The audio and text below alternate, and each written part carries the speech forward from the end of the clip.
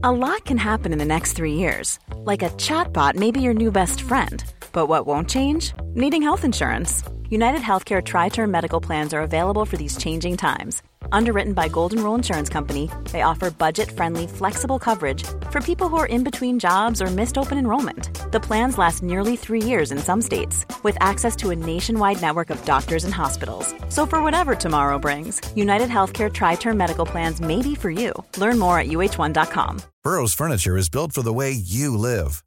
From ensuring easy assembly and disassembly to honoring highly requested new colors for their award-winning seating, they always have their customers in mind. Their modular seating is made out of durable materials to last and grow with you. And with Burrow, you always get fast, free shipping. Get up to 60% off during Burrow's Memorial Day sale at burrow.com/ACAST. That's burrow.com/ACAST. burrow.com/ACAST.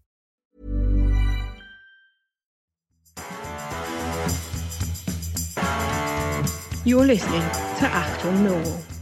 Hello, dear listeners. Welcome to a very special edition, a tribute to a major figure in football, Theo Foley, who sadly passed away this week. A major figure in football, a major figure in Millwall history too. And to do a little consideration of Theo's contribution to the game and the Lions generally, I'm joined by our regular contributor, Neil Andrews. Welcome to the show, Neil. Morning. And Theo Foley, I mean, he's probably a lesser-known name in some ways, but we had two standout seasons with Theo as an assistant manager. So it's an awkward role being assistant, isn't it? You play a vital part in a side, and yet you don't get any of the glory. I'm thinking of the 75-76 season here, and the Gordon Jago, which was promotion season. Great season from my own personal memory. And then also 1984-85 under George Graham. A vital cog in two fantastic seasons for the Lions. Yeah, it's quite strange, isn't it? That you've got an assistant manager who worked under two different managers, because normally they go wherever the manager departs, and they kind of travel around with them, don't they? So I know Theo ended up following George Graham around quite a bit, especially later in his career.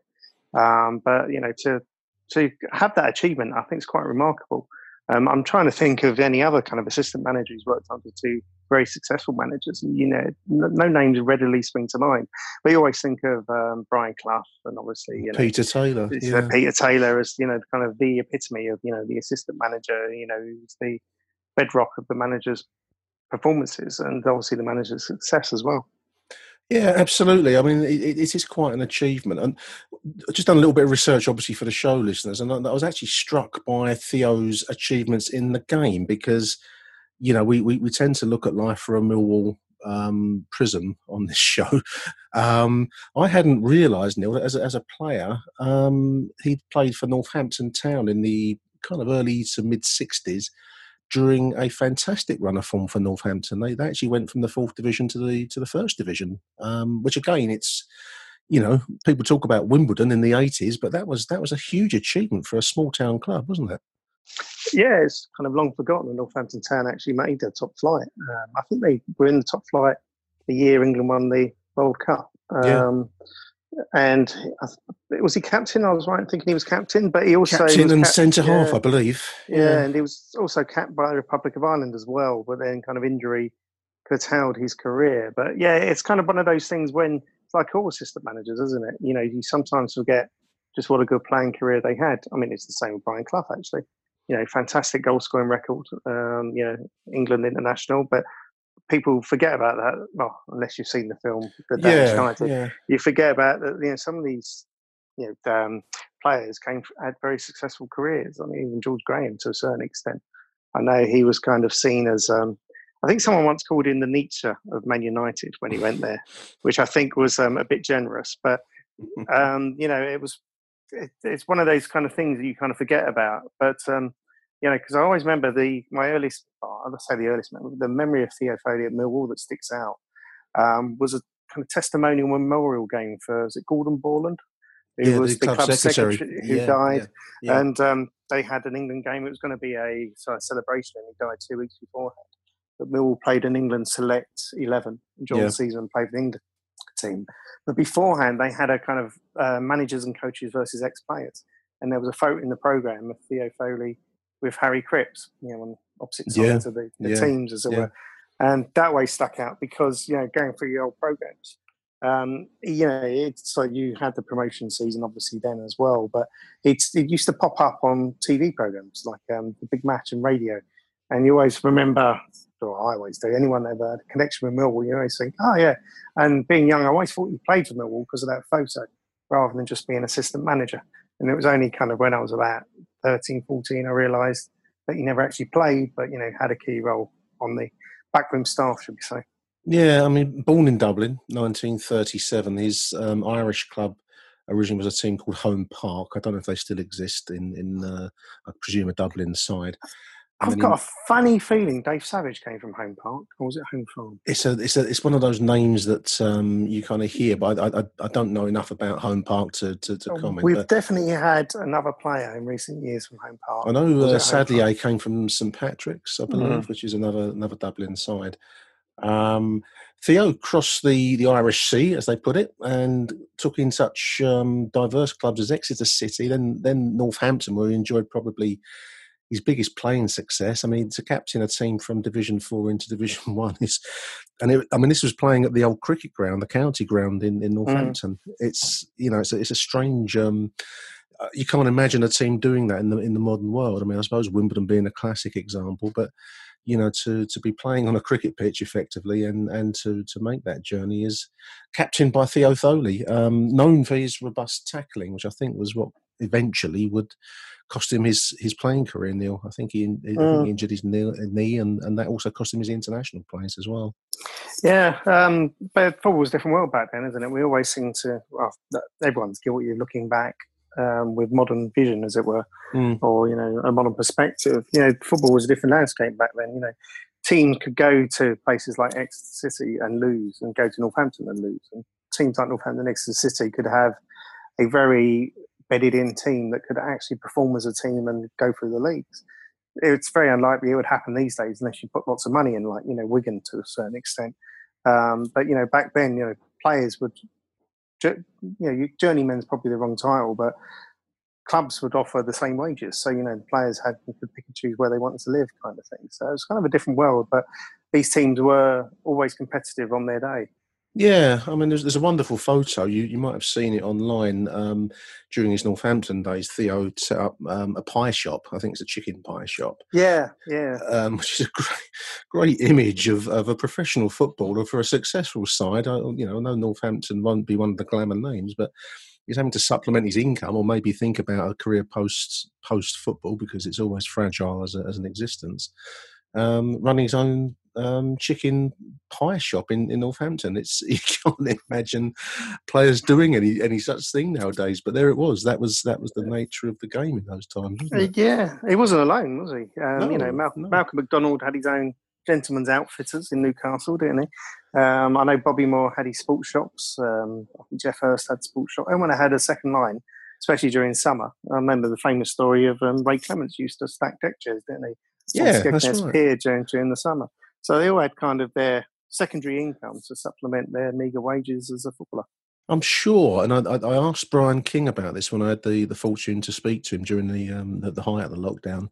I'm sure I remember, maybe some listeners out there can diverging subjects here slightly, but I'm sure I remember Harry Cripps and Dennis Burnett setting up a paraffin home delivery service, and I remember it being mentioned in the Matchday programme. This would be very early 70s.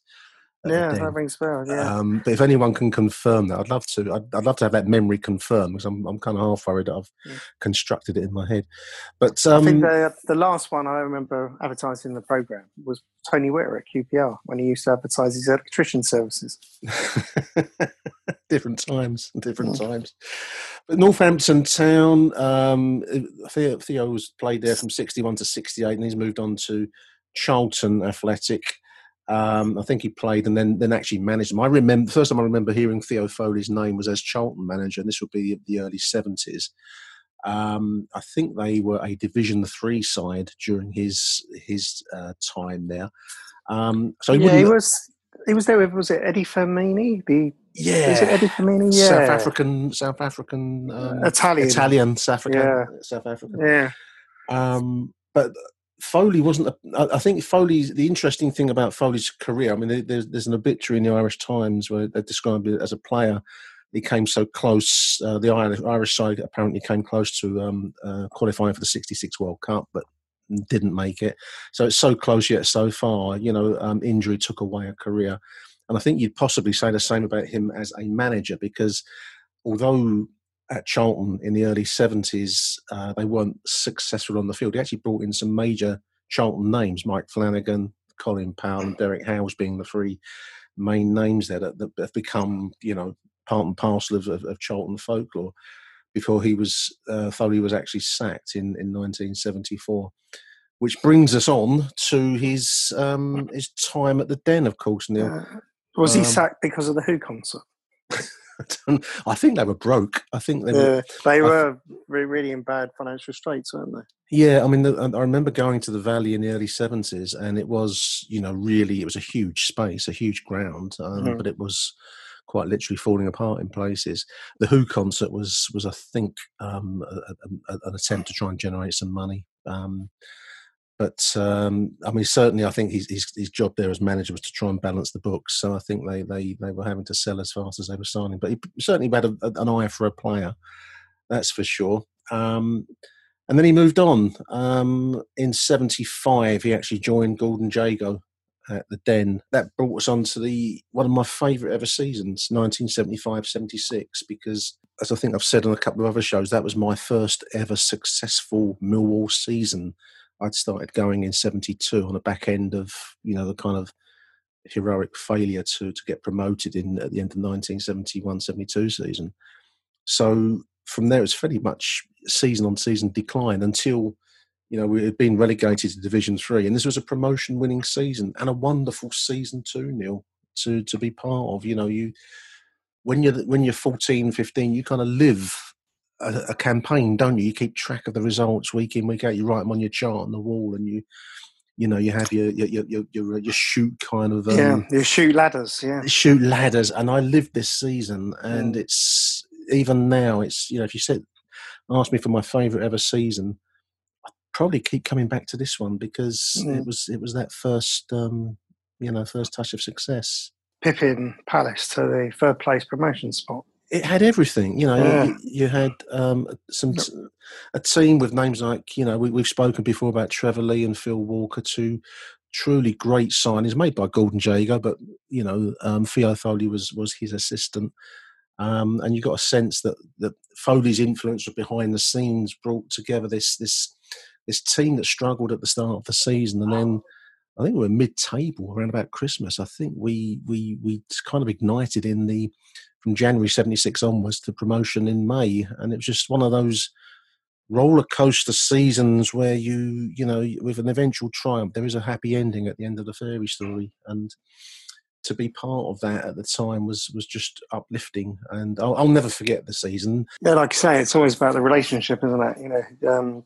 Managers always need that sounding board, and you always need the right sounding board. I know that sounds very strange, but just taking it to a few seasons ahead, Adi McLeod became Scotland manager. Yeah. He had a choice of who he could have as his assistant. And the guy he chose, he could have had Jock Stein, he could have had a few other big names, was not so much a yes man, but could never really influence Adi McLeod's decision-making. And a good example of that was the Iran game, when, they were talking about should Graham Souness be included. And, the assistant said when he left the room, Graham Souness was in the team, and Adi McLeod changed his mind because he didn't quite trust his assistant manager. So, you've really, the role of assistant manager, I think, is a really, not undermined, but it's underappreciated, just what an important part they play in, the cog of things. And I think we're seeing that at the moment, with the departure of Callum Davidson. It just upsets the apple cart ever so slightly, and suddenly,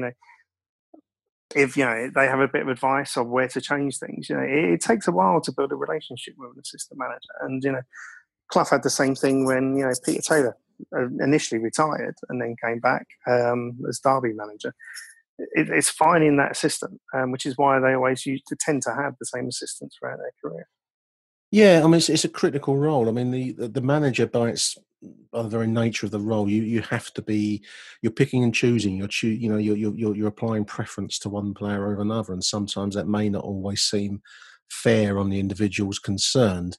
So they need somewhere to go. So the managers always has to be, the great managers, in my opinion, they're always slightly removed from the fray. I mean, I'm thinking obviously of the Sir Alex Ferguson's, for example, slightly austere, not quite godlike, but they're not part of the group. They're not part of the to a level they're not part of the day-by-day banter. Whereas the assistant, I think, is the link between the group and the manager, and he's there to do the old classic arm around the shoulder and lend an ear when someone has something to say.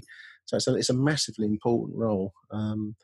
Certainly, everything I've picked up online about Theo Foley was the warmth and his willingness to work with players and to nurture them where they needed it. You know, it seems to be a common theme, whichever club he was at. That seems to be the thing that comes across about the man. Yeah, I mean, they used to take training a lot, didn't they? And, you know, the assistant managers were like the coaches. They used to do all the training and, you know, they used to kind of coerce the best out of players. And I think he was, you know, one of those kind of coaches, stroke assistant managers who would try and get the best out of people, like Liam Walker, for example. You know, they came from non-league, you know, and there's that famous photo with the hose pipe, etc.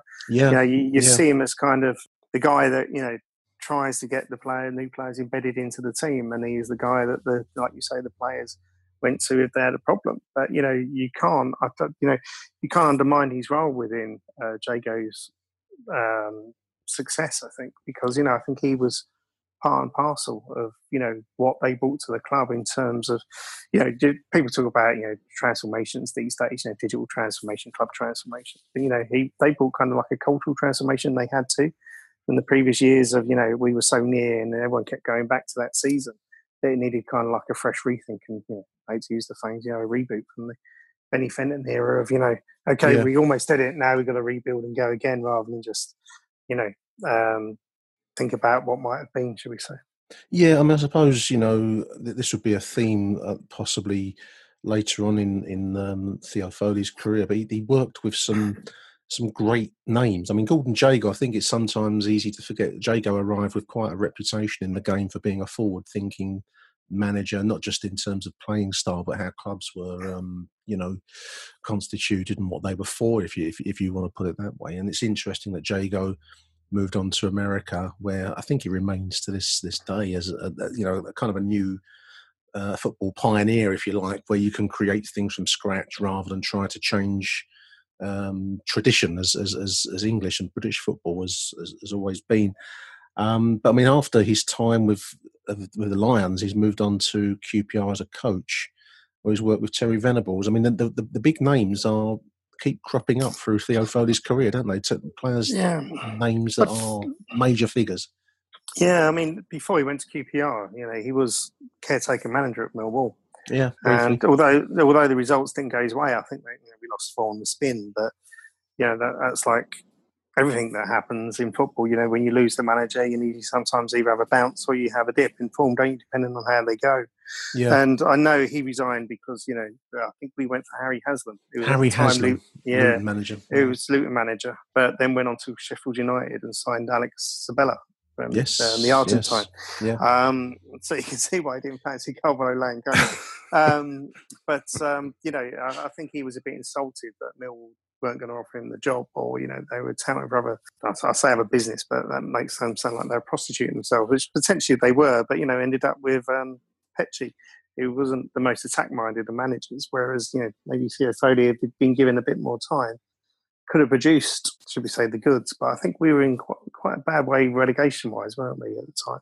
Yeah, we were struggling. We weren't having a good season for whatever reason. Well, the main reason was the Panorama programme. And, yeah, you know, I mean, many like reasons. You know, the club was struggling at that time. And it may have been interesting. I mean, just reading a couple of the obituaries and articles about Theo, I mean, talking about, again, his management at Charlton in the early 70s, he constructed a side, as it's put, it was like attack-minded. It was go forward, get the goals, and hopefully score more than you concede, you know, which in some ways is quite a Millwall mentality in many ways, although, you know, some will say if you don't concede any, you won't lose the game. So certainly I think his mindset was always to get the ball forward and to produce the kind of champagne football in and around the opposition's box. Interestingly, while he was at QPR, he's also become friendly with the young Jules Graham, who I think was also working as a coach at that time at Queen's Park Rangers, and they would also come together again in 1982 in some very desperate times, Neil, for Millwall, back at Coldblow Lane. We've mentioned this on a couple of nostalgia shows over the break, but I don't think you can really underplay the dire straits that Millwall Football Club was in 1982-83. I mean, we were staring down the barrel of relegation to the fourth division and possibly even non-existence as a football club at that point. Yeah, I mean, football was in a bad place altogether, wasn't it? But, absolutely. We mentioned the Clough and Taylor partnership, but it's the same sort of thing, Theo Foley went to QPR, found a like-minded coach in George Graham, who was looking after their youth team. And, it was the same, conversations over a cup of tea in the canteen about, attacking styles and, the way you should play football. Ready to pop the question? The jewelers at BlueNile.com have got sparkle down to a science with beautiful lab-grown diamonds worthy of your most brilliant moments. Their lab-grown diamonds are independently graded and guaranteed identical to natural diamonds, and they're ready to ship to your door. Go to BlueNile.com and use promo code LISTEN to get $50 off your purchase of $500 or more. That's code LISTEN at BlueNile.com for $50 off. BlueNile.com, code LISTEN. Burrow's furniture is built for the way you live. From ensuring easy assembly and disassembly to honoring highly requested new colors for their award-winning seating, they always have their customers in mind. Their modular seating is made out of durable materials to last and grow with you. And with Burrow, you always get fast, free shipping. Get up to 60% off during Burrow's Memorial Day sale at burrow.com/ACAST. That's burrow.com/ACAST. burrow.com/ACAST. Hey, Dave. Yeah, Randy. Since we founded Bombas, we've always said our socks, underwear, and T-shirts are super soft. Any new ideas? Maybe sublimely soft. Or disgustingly cozy. Wait, what? I got it. Bombas. Absurdly comfortable essentials for yourself and for those facing homelessness. Because one purchased equals one donated. Wow, did we just write an ad? Yes. Bombas. Big comfort for everyone. Go to bombas.com/ACAST and use code ACAST for 20% off your first purchase. How you get the best out of players. And I think we were very fortunate that we managed to get someone young and ambitious. He wanted to move into management when no one else would potentially touch Millwall.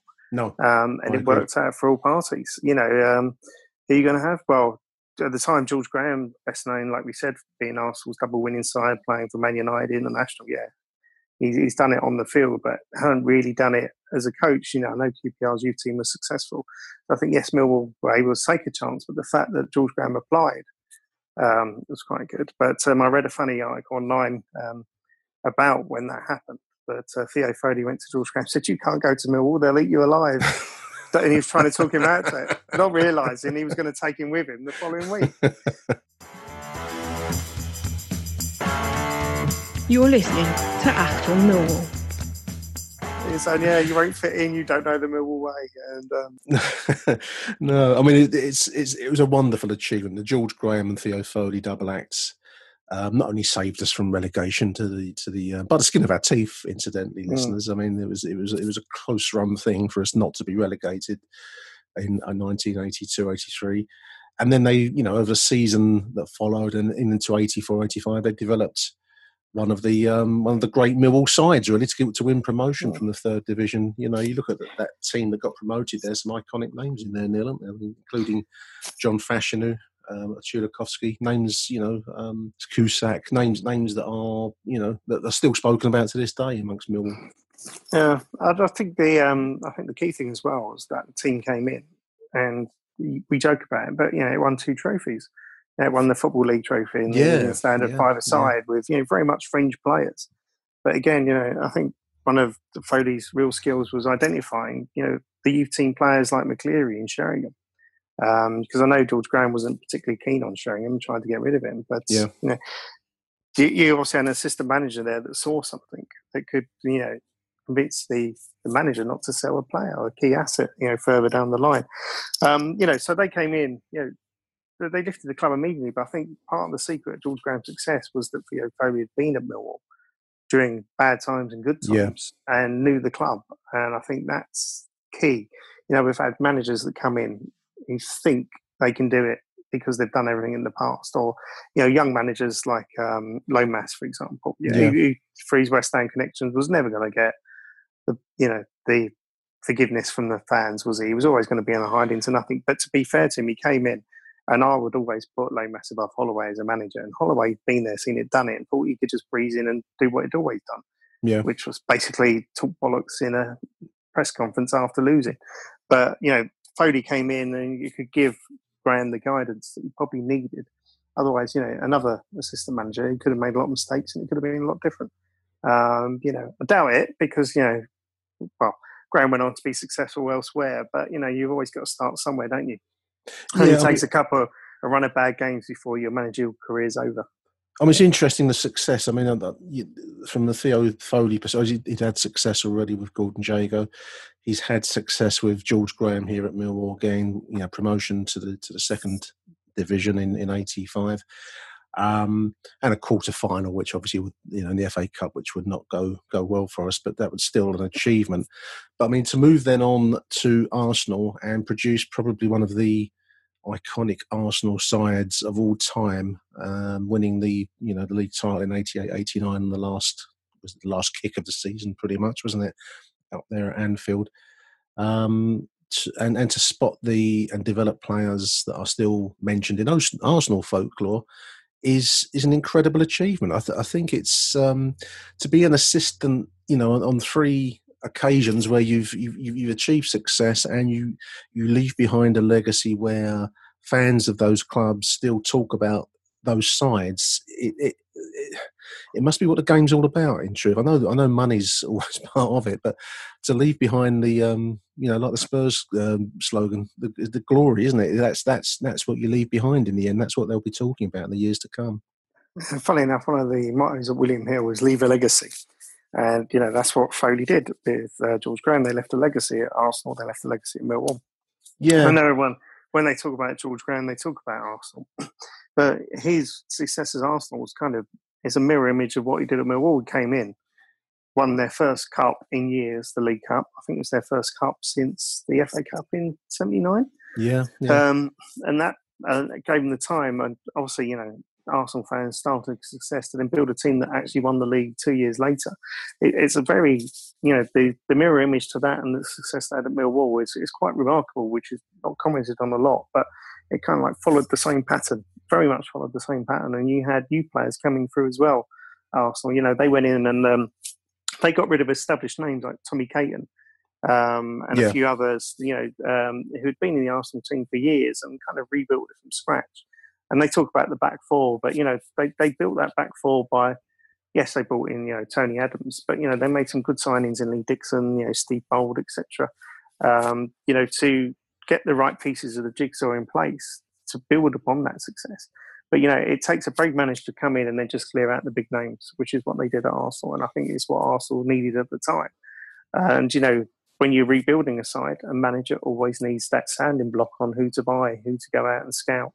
Because without that, it all quickly falls apart. I don't know how good David Livermore is, but Neil Harris seems to take him everywhere with him. Whether he's got pictures of Neil Harris in compromising positions, who knows? But, it's kind of...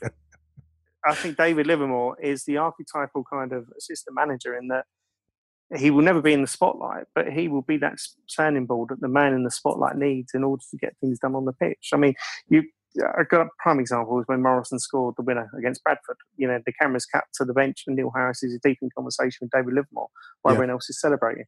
So, it's kind of, what do we do to, do we make changes now? Do we keep it tight, etc.? You may react to something, and the idea of the assistant manager is to keep the cool head when everyone else about them is losing theirs. And I think he did that role pretty well for George Graham, because I think he went to Leeds and then later Tottenham with him after he went back to management. Didn't he? Took him to Spurs. Managed at Northampton, and I think he coached around Southend and Fulham, I believe, as well. But he finished up back at Tottenham with George Graham.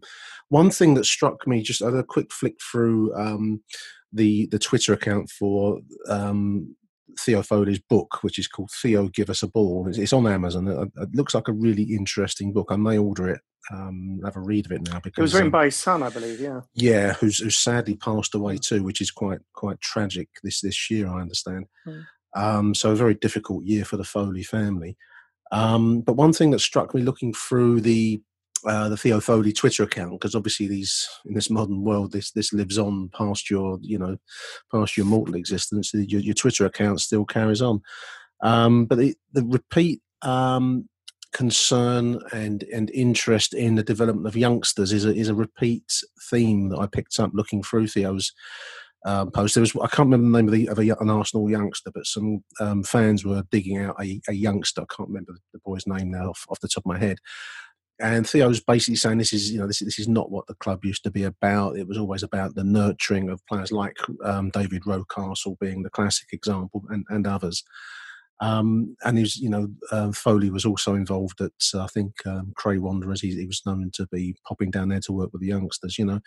It's just an interesting role because classic footballers don't come from nowhere. They have to be brought through the youth ranks. They have to be Teddy Sheringham, good example from the Millwall perspective. They need someone to nurture them along in difficult times. And I'm sure, Foley, you've mentioned Sheringham already, but I'm sure Foley was part and parcel of Millwall persisting with a player that would later become, I'd argue, one of the club legends of all time. It needs someone somewhere to just put their arm around the shoulder sometimes and talk a boy through a tough situation.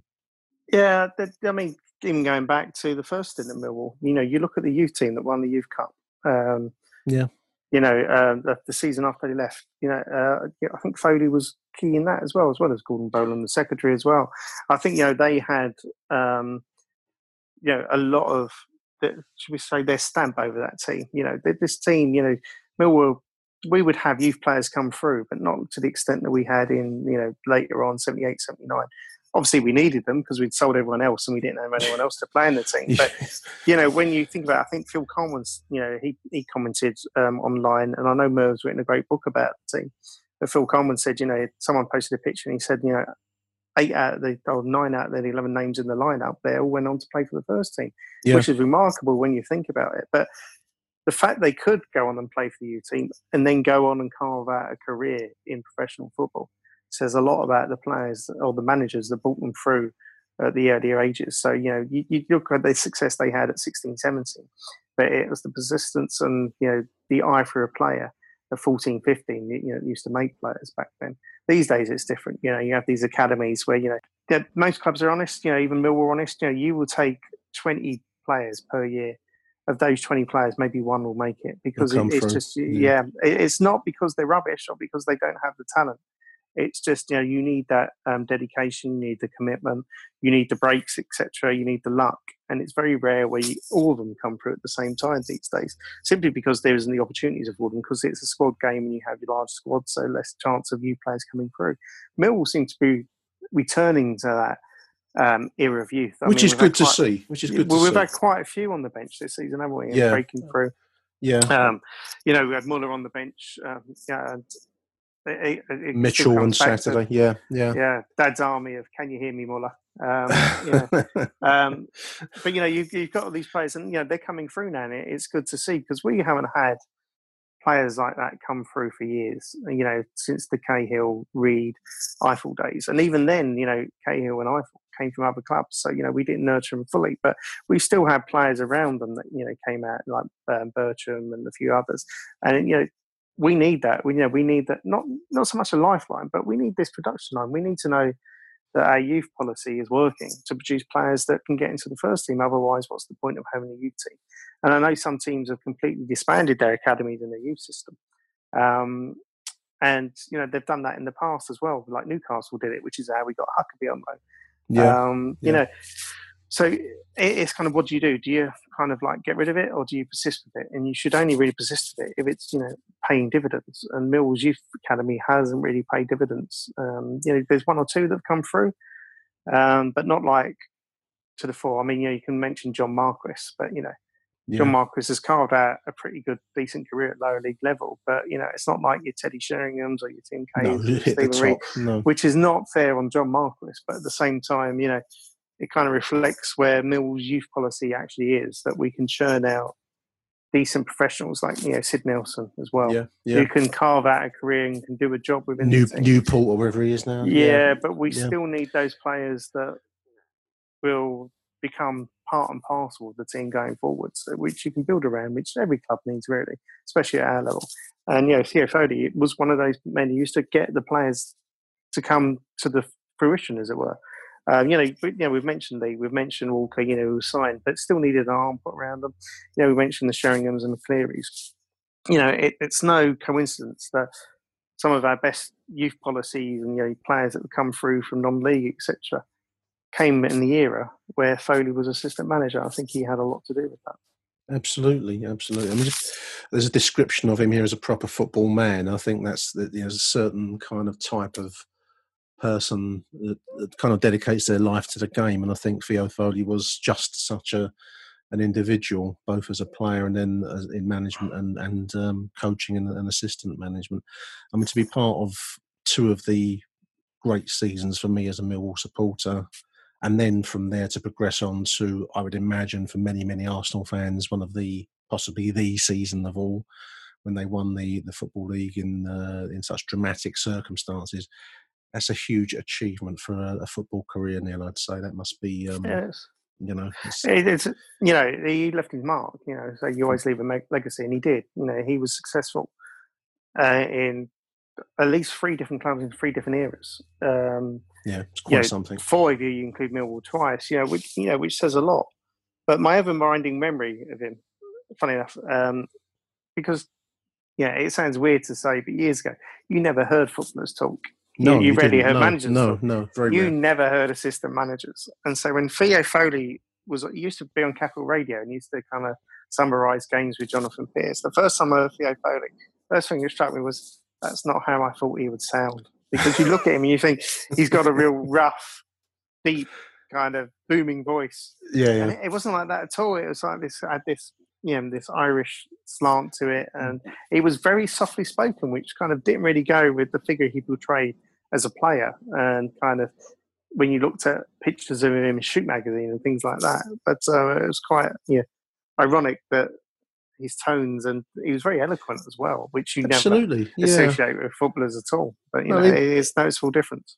Interesting. I mean, just doing a little bit of research for this, I mean, look through some old newspaper articles. You're right. He's sidelined. Really, he never made it at the main thrust of his career. But he's sidelined as a media personality, I suppose you'd call him, on the various London radio stations. But also done a bit of journalism. Some of the Irish newspapers had articles by Theo Foley, and as you say, an eloquent, an eloquent man, and that's not always what you expect in football, rightly or wrongly.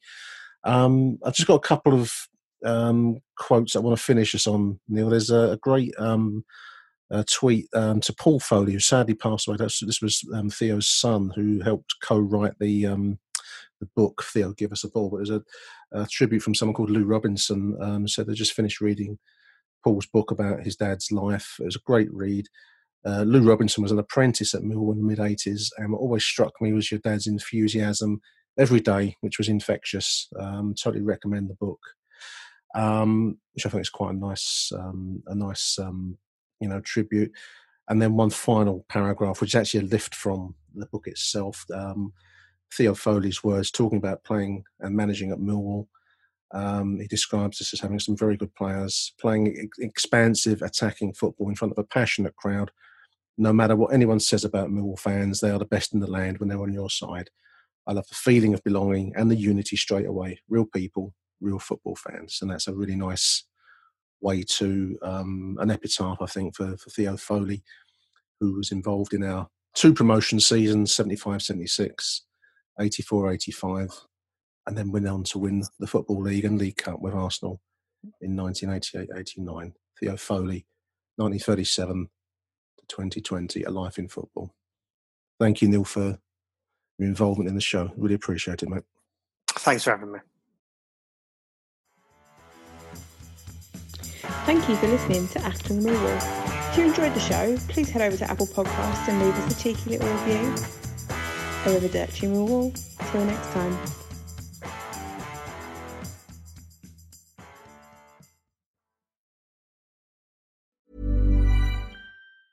Mom deserves the best, and there's no better place to shop for Mother's Day than Whole Foods Market. They're your destination for unbeatable savings, from premium gifts to show-stopping flowers and irresistible desserts. Start by saving 33% with Prime on all body care and candles. Then get a 15-stem bunch of tulips for just $9.99 each with Prime. Round out Mom's menu with festive rosé, irresistible berry chantilly cake, and more special treats. Come celebrate Mother's Day at Whole Foods Market. When you make decisions for your company, you look for the no-brainers. And if you have a lot of mailing to do, Stamps.com is the ultimate no-brainer. It streamlines your processes to make your business more efficient, which makes you less busy. Mail checks, invoices, legal documents, and everything you need to keep your business running with Stamps.com.